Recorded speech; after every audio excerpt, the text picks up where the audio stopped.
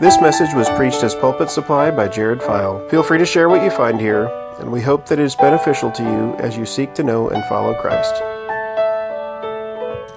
We need to have a big view of God. We need to have a view of God that blows us away, that totally just blows us away. I can't even express anything greater than that. We all want to change, right? We all have different things we struggle with. We have different things that different sins that we commit that we might feel guilt about. We might want to change the way we behave. And the Bible teaches us that it's not through effort that we can fix ourselves, that we can be better people. But it's through the gospel of Jesus Christ. It's about trusting in Jesus, trusting that He has saved us and He changes us from the inside out. And one of the things we need in order to grow, in order to be able to overcome sin, is a greater vision of God. One of the Puritans wrote a book called The Expulsive Power of a New Affection. Now, I haven't read the book, but the title's good enough. The Expulsive Power of a New Affection. When you have a love for God, when you see how great and glorious God is, that expels those old desires, those old sins that we struggled with. You want to overcome whatever it is that you're facing in your life? Get a big vision of God. And that's what Isaiah gives us this morning in Isaiah chapter 6. Let's read our text. In the year that King Uzziah died, I saw the Lord sitting upon a throne, high and lifted up, and the train of His robe filled the temple. Above Him stood seraphim. Each had 6 wings. With 2 He covered His face, and with 2 He covered His feet, and with 2 He flew. And one called to another and said, Holy, holy, holy is the Lord of hosts. The whole earth is filled with His glory. And the foundations of the thresholds shook at the voice of Him who called. And the house was filled with smoke. And I said, Woe is me, for I am lost. I am a man of unclean lips, and I dwell in the midst of a people of unclean lips. For my eyes have seen the King, the Lord of hosts. Then one of the seraphim flew to me, having in his hand a burning coal that he had taken with the tongs from the altar. And he touched my mouth and said, Behold, this has touched your lips. Your guilt is taken away, and your sin atoned for. And I heard the voice of the Lord saying, Whom shall I send, and who will go for us? Then I said, I am here. Here am I. Send me. And He said, Go and say to this people, Keep on hearing, but do not understand. Keep on seeing, but do not perceive. Make the heart of this people dull, and their ears heavy, and blind their eyes, lest they see with their eyes, and hear with their ears, and understand with their hearts, and turn and be healed. Then I said, How long, O Lord? And He said, Until the cities lie waste without inhabitant, and the houses without people.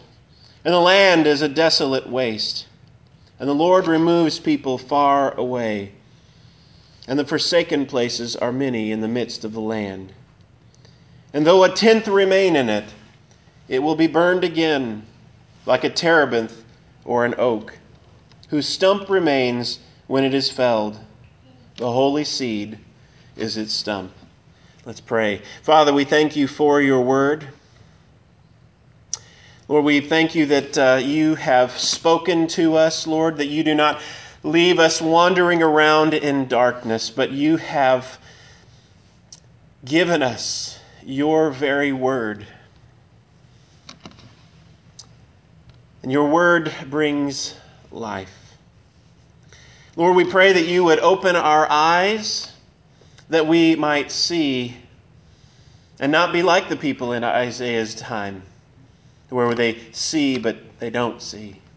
We pray that you would open our ears, Lord, that we would not be hearing but not hearing. Lord, open our ears that we hear what it is that you want to say to us. Lord, the power is in your word. Lord, be with me, a sinful man. Use my clay lips, Lord, to proclaim your word in Jesus' name. Amen. We begin in the year that King Uzziah died. Uzziah was the king of Judah. Uzziah was the king who had been ruling for 52 years. You can imagine, after a rule that was so long, there were many, many people that had never seen another king other than Uzziah. He had ruled for so long. You can imagine that having a rule that was so long, there must have been a time of stability. And Isaiah tells us that this vision of God happened at the time when Uzziah died. This great time of stability comes to an end. What's going to happen now? The king that we've had for 52 years has died. What's going to happen now? And they knew the Assyrians were raising up an army, and they were going to be coming in and destroying Israel. What's going to happen now that the king has died? And not just any king. You know, God's people were divided into two at the time of David's grandson, Rehoboam. There was Israel in the north, and there was Judah in the south. The kings of Israel were not of the line of David, but the kings of Judah, they were of the line of David. Remember, God promised David he would one day have a son that would sit on his throne and rule forever. It would be an everlasting kingdom that did not have any end. And you have this king of Judah, Uzziah, who ruled for 52 years. And he's died. What will happen to the Davidic line? To the promise that God made to David? What will happen? This time of turmoil, this time when the son of David had died, this time when there was uncertainty about what was going to happen next, Isaiah saw the Lord. He saw the Lord. Can you imagine if we saw the Lord? We sang face to face with Christ my Savior. And we sing about how that will be a great day when we get to see the Lord face to face. But Isaiah saw the Lord, and he was high and lifted up. He was sitting on a throne, high and lifted up, and the train of his robe filled the temple. You know how big the Lord was? There was the temple, and what Isaiah saw was that just the little corner of his robe filled the temple. He was so big and so glorious and so high that it just took the corner of his robe to fill the temple.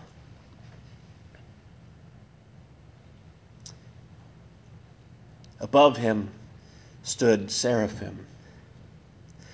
What are these seraphim? The seraphim, these angelic beings, the word The Hebrew word for seraph, it means to burn. It means a shining, burning. So these angelic beings that were shining were standing above the Lord in Isaiah's vision. You can imagine how scary this might be. Above him stood seraphim, and this description of them, each one had 6 wings. These shining, burning, angelic beings, each beside the Lord. They had 6 wings. With 2 they covered their face, because even these angels could not look upon the face of God because he was so holy, so majestic. They covered their face. With 2 they covered their feet. We can think of Moses as he met the Lord at the burning bush. The Lord told him, take off your feet for the place where you're standing, or take off your sandals for the place where you're standing is holy ground. Isaiah sees even these angels, even these angelic beings, they covered their feet. And not only did they cover their feet, but they had 2 more wings in which they flew so that they would not touch this holy ground. The angels adored him. The angels reverenced him and saw him as so glorious they could not even look upon him.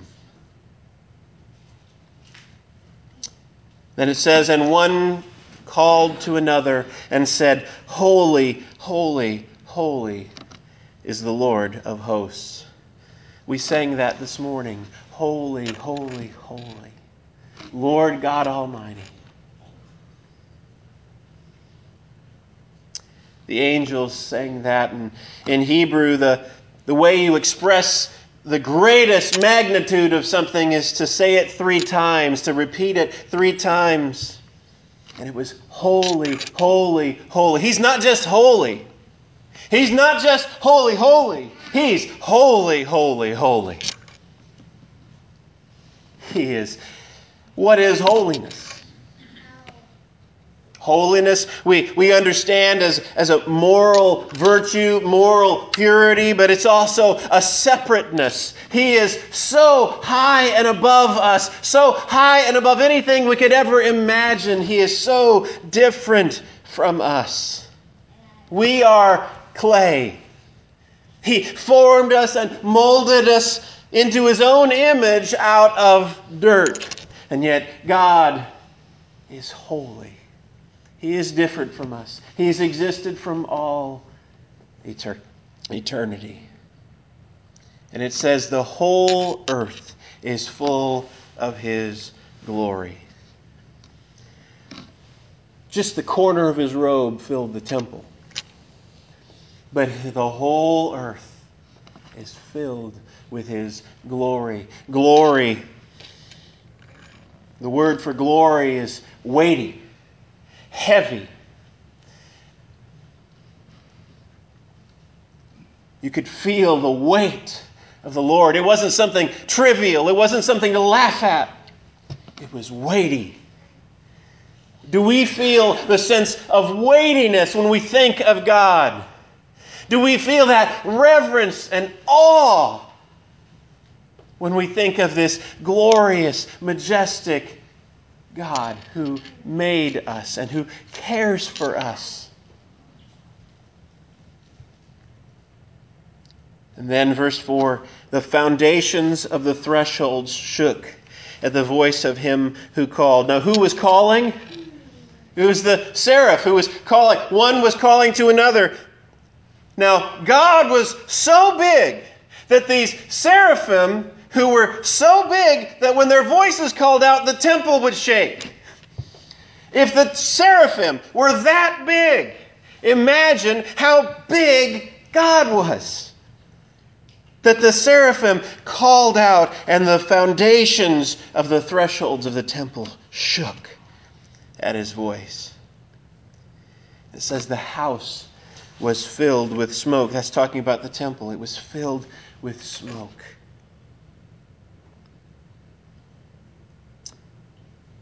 how would we respond? Probably a lot like Isaiah. When we come in front of a holy God, when we come and we see a vision of who He really is, we can have no other response than the one that Isaiah has. He says, "Woe is me. Woe is me. I am lost." In another translation it says, "I am undone." He is totally bowled over by how glorious God is. He has been totally devastated to see the glory and the majesty of God. Woe is me, for I am lost. And then he confesses his sin. He says, "I am a man of unclean lips." Isaiah says, I've had a filthy mouth. I'm a man of unclean lips, and I dwell in the midst of a people of unclean lips. He saw that he was sinful. He saw that he could not stand in the presence of God. And not only that, he knew that everybody he dwelled around, everybody he lived around, was also in the same condition. How often are we just like the people around us? Isaiah, he saw the Lord, he was sinful, and he saw everybody he knew was in the same boat.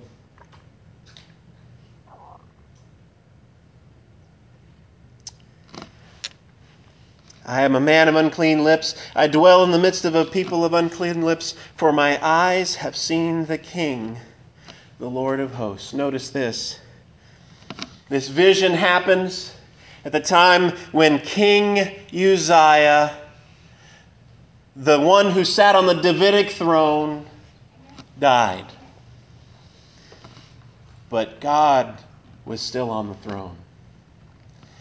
Isaiah said he saw the Lord, the King, the Lord of hosts, sitting on the throne.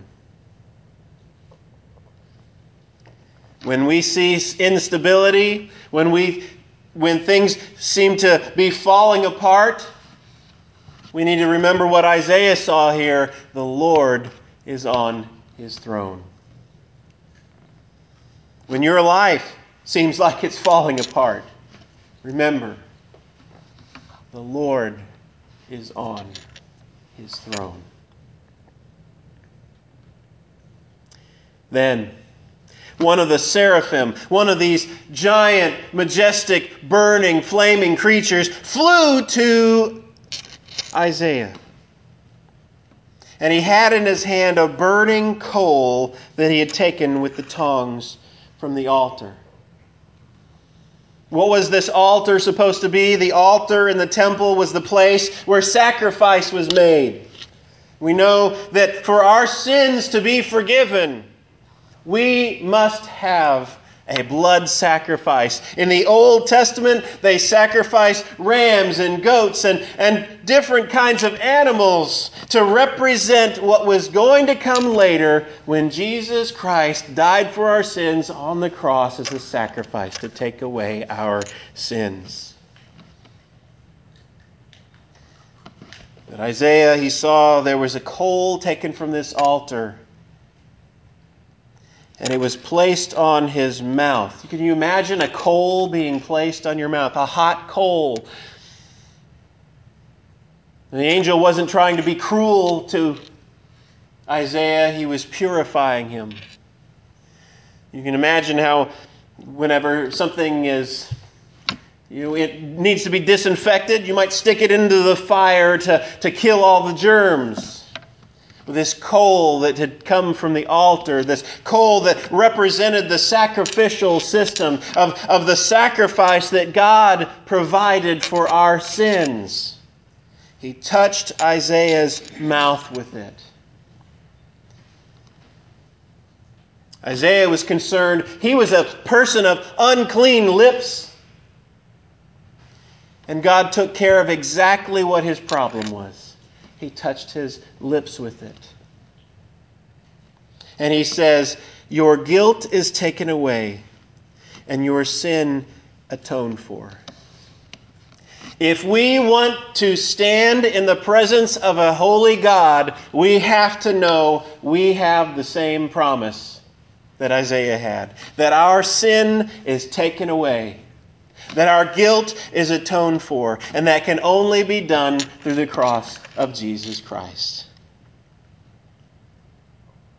All of that sacrificial system all pointed forward to Jesus' death, burial, and resurrection, in which He took our place. We deserve God's righteous wrath upon us. We deserve punishment in hell.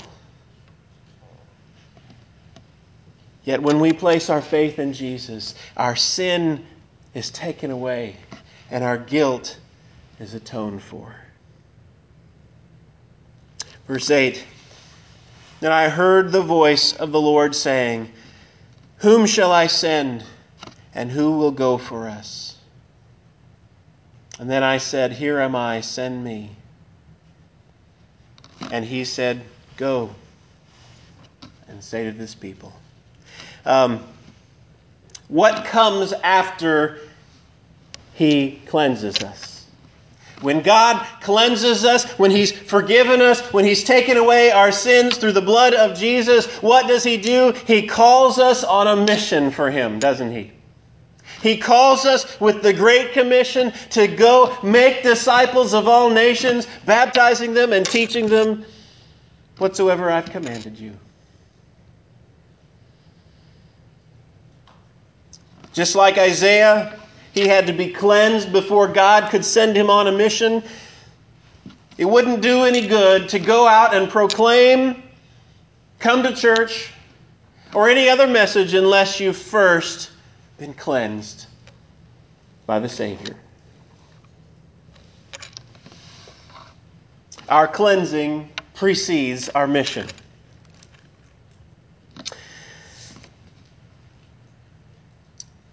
Isaiah, he hears the call of God saying, "Who shall I send, and who will go for us?" He volunteers. He says, "Send me, Lord.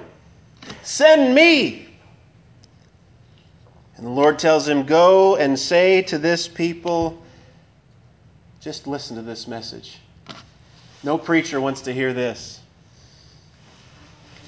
"Go and say to this people, keep on hearing, but don't understand. Keep on seeing, but do not perceive. Make the heart of this people dull and their ears heavy, and blind their eyes, lest they see with their eyes and hear with their ears and understand with their hearts and turn and be healed." What is God saying to Isaiah? He's saying, go and preach, and these people are not going to listen to you.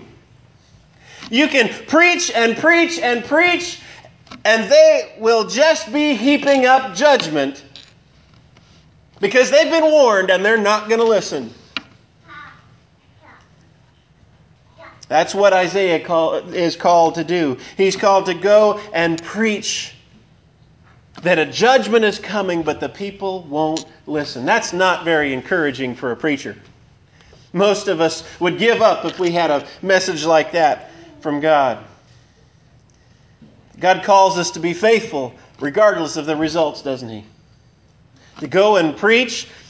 You know, we think of William Carey. He was the father of the modern missionary movement. He went to, I believe it was Burma. He preached for 7 years before he had one convert.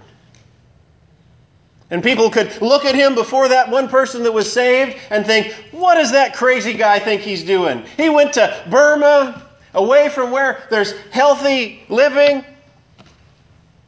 And what is he, crazy? He's just going there to preach, but nobody's listening. Nobody's hearing. He hasn't seen one convert. But yet, we look at him today and say he's the father of the modern missionary movement. God calls us to go and depend on Him for the results. He requires our obedience to go and notice He tells us what to say. He didn't just say, go and just preach whatever you feel like it. He didn't say, go and give a bunch of life tips on how they can be happier and have their best life now. Sorry for the dig. No, he says, go and this is what I want you to say. So a faithful preacher is committed to preaching the Word of God. Not to go to the left or to the right, but to preach, proclaim what God says to His people. And Isaiah, after hearing, nobody's going to listen to you. You're going to keep on preaching, but they're not going to hear you. He asks, how long, O Lord? We might ask the same question. If God called us into a similar situation and said, nobody's going to listen to you, you might ask, how long? How long? How long will I have to be there before you consider me obedient, Lord? And the Lord doesn't let him off easy.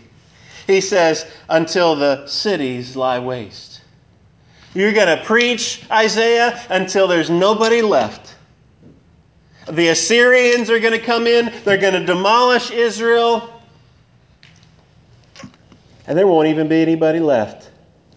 Until the cities are laid waste and without inhabitant, and the houses without people, and the land is a desolate waste. And the Lord removes his people far away. And forsaken places are many in the midst of the land.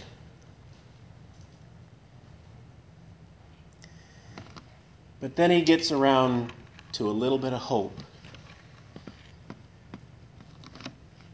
But not before getting worse.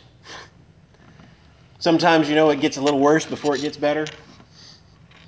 He says, and though a tenth will remain in it, it will be burned again. So the cities are destroyed, the people are gone, but there might still be a little bit left. A tenth of the people left in the town, in the cities. And it'll be burned again. You ever have a tree you cut down, and you try to burn the stump out? You have to keep doing it over and over again. It just lasts there for a long, long time. It's like that. With God and his people there, he says, even though a tenth remain in it, it'll be burned again. Like a terebinth or an oak whose stump remains when it is felled. And then he says this, the holy seed is in its stump. What's that all about? The holy seed is its stump. Let's go back to the first verse. In the year that King Uzziah died. King Uzziah was the king of Judah. He was the son of David. He was the one through whom the promise should come. And Isaiah was wondering, what's going to happen, God? The king has died. The one who was promised to sit on the throne of David forever has died. What are you going to do, God? God gives him a vision of himself, and he promises at the very end, the holy seed is in the stump. He tells Isaiah, I'm going to destroy Israel. It's going to be really, really bad. And yet, there's going to be a remnant in which the seed of the woman from back in Genesis 3, the promised one who would come and crush the serpent's head, was coming. The seed of Abraham, the promised one, the one who would bless all nations. The seed of David, the one who would sit on the throne forever, would still survive. Fast forward 700 years to a town called Bethlehem. The descendant of the line of David is born in Bethlehem. The holy seed was in the stump. This passage is all about Jesus.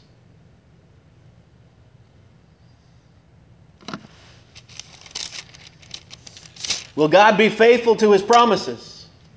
When Uzziah had died and things looked like they were going to take a turn for the worst, God would be faithful to His promises. He would still send this holy seed, this messianic Savior who would come and die for us, save His people from their sins.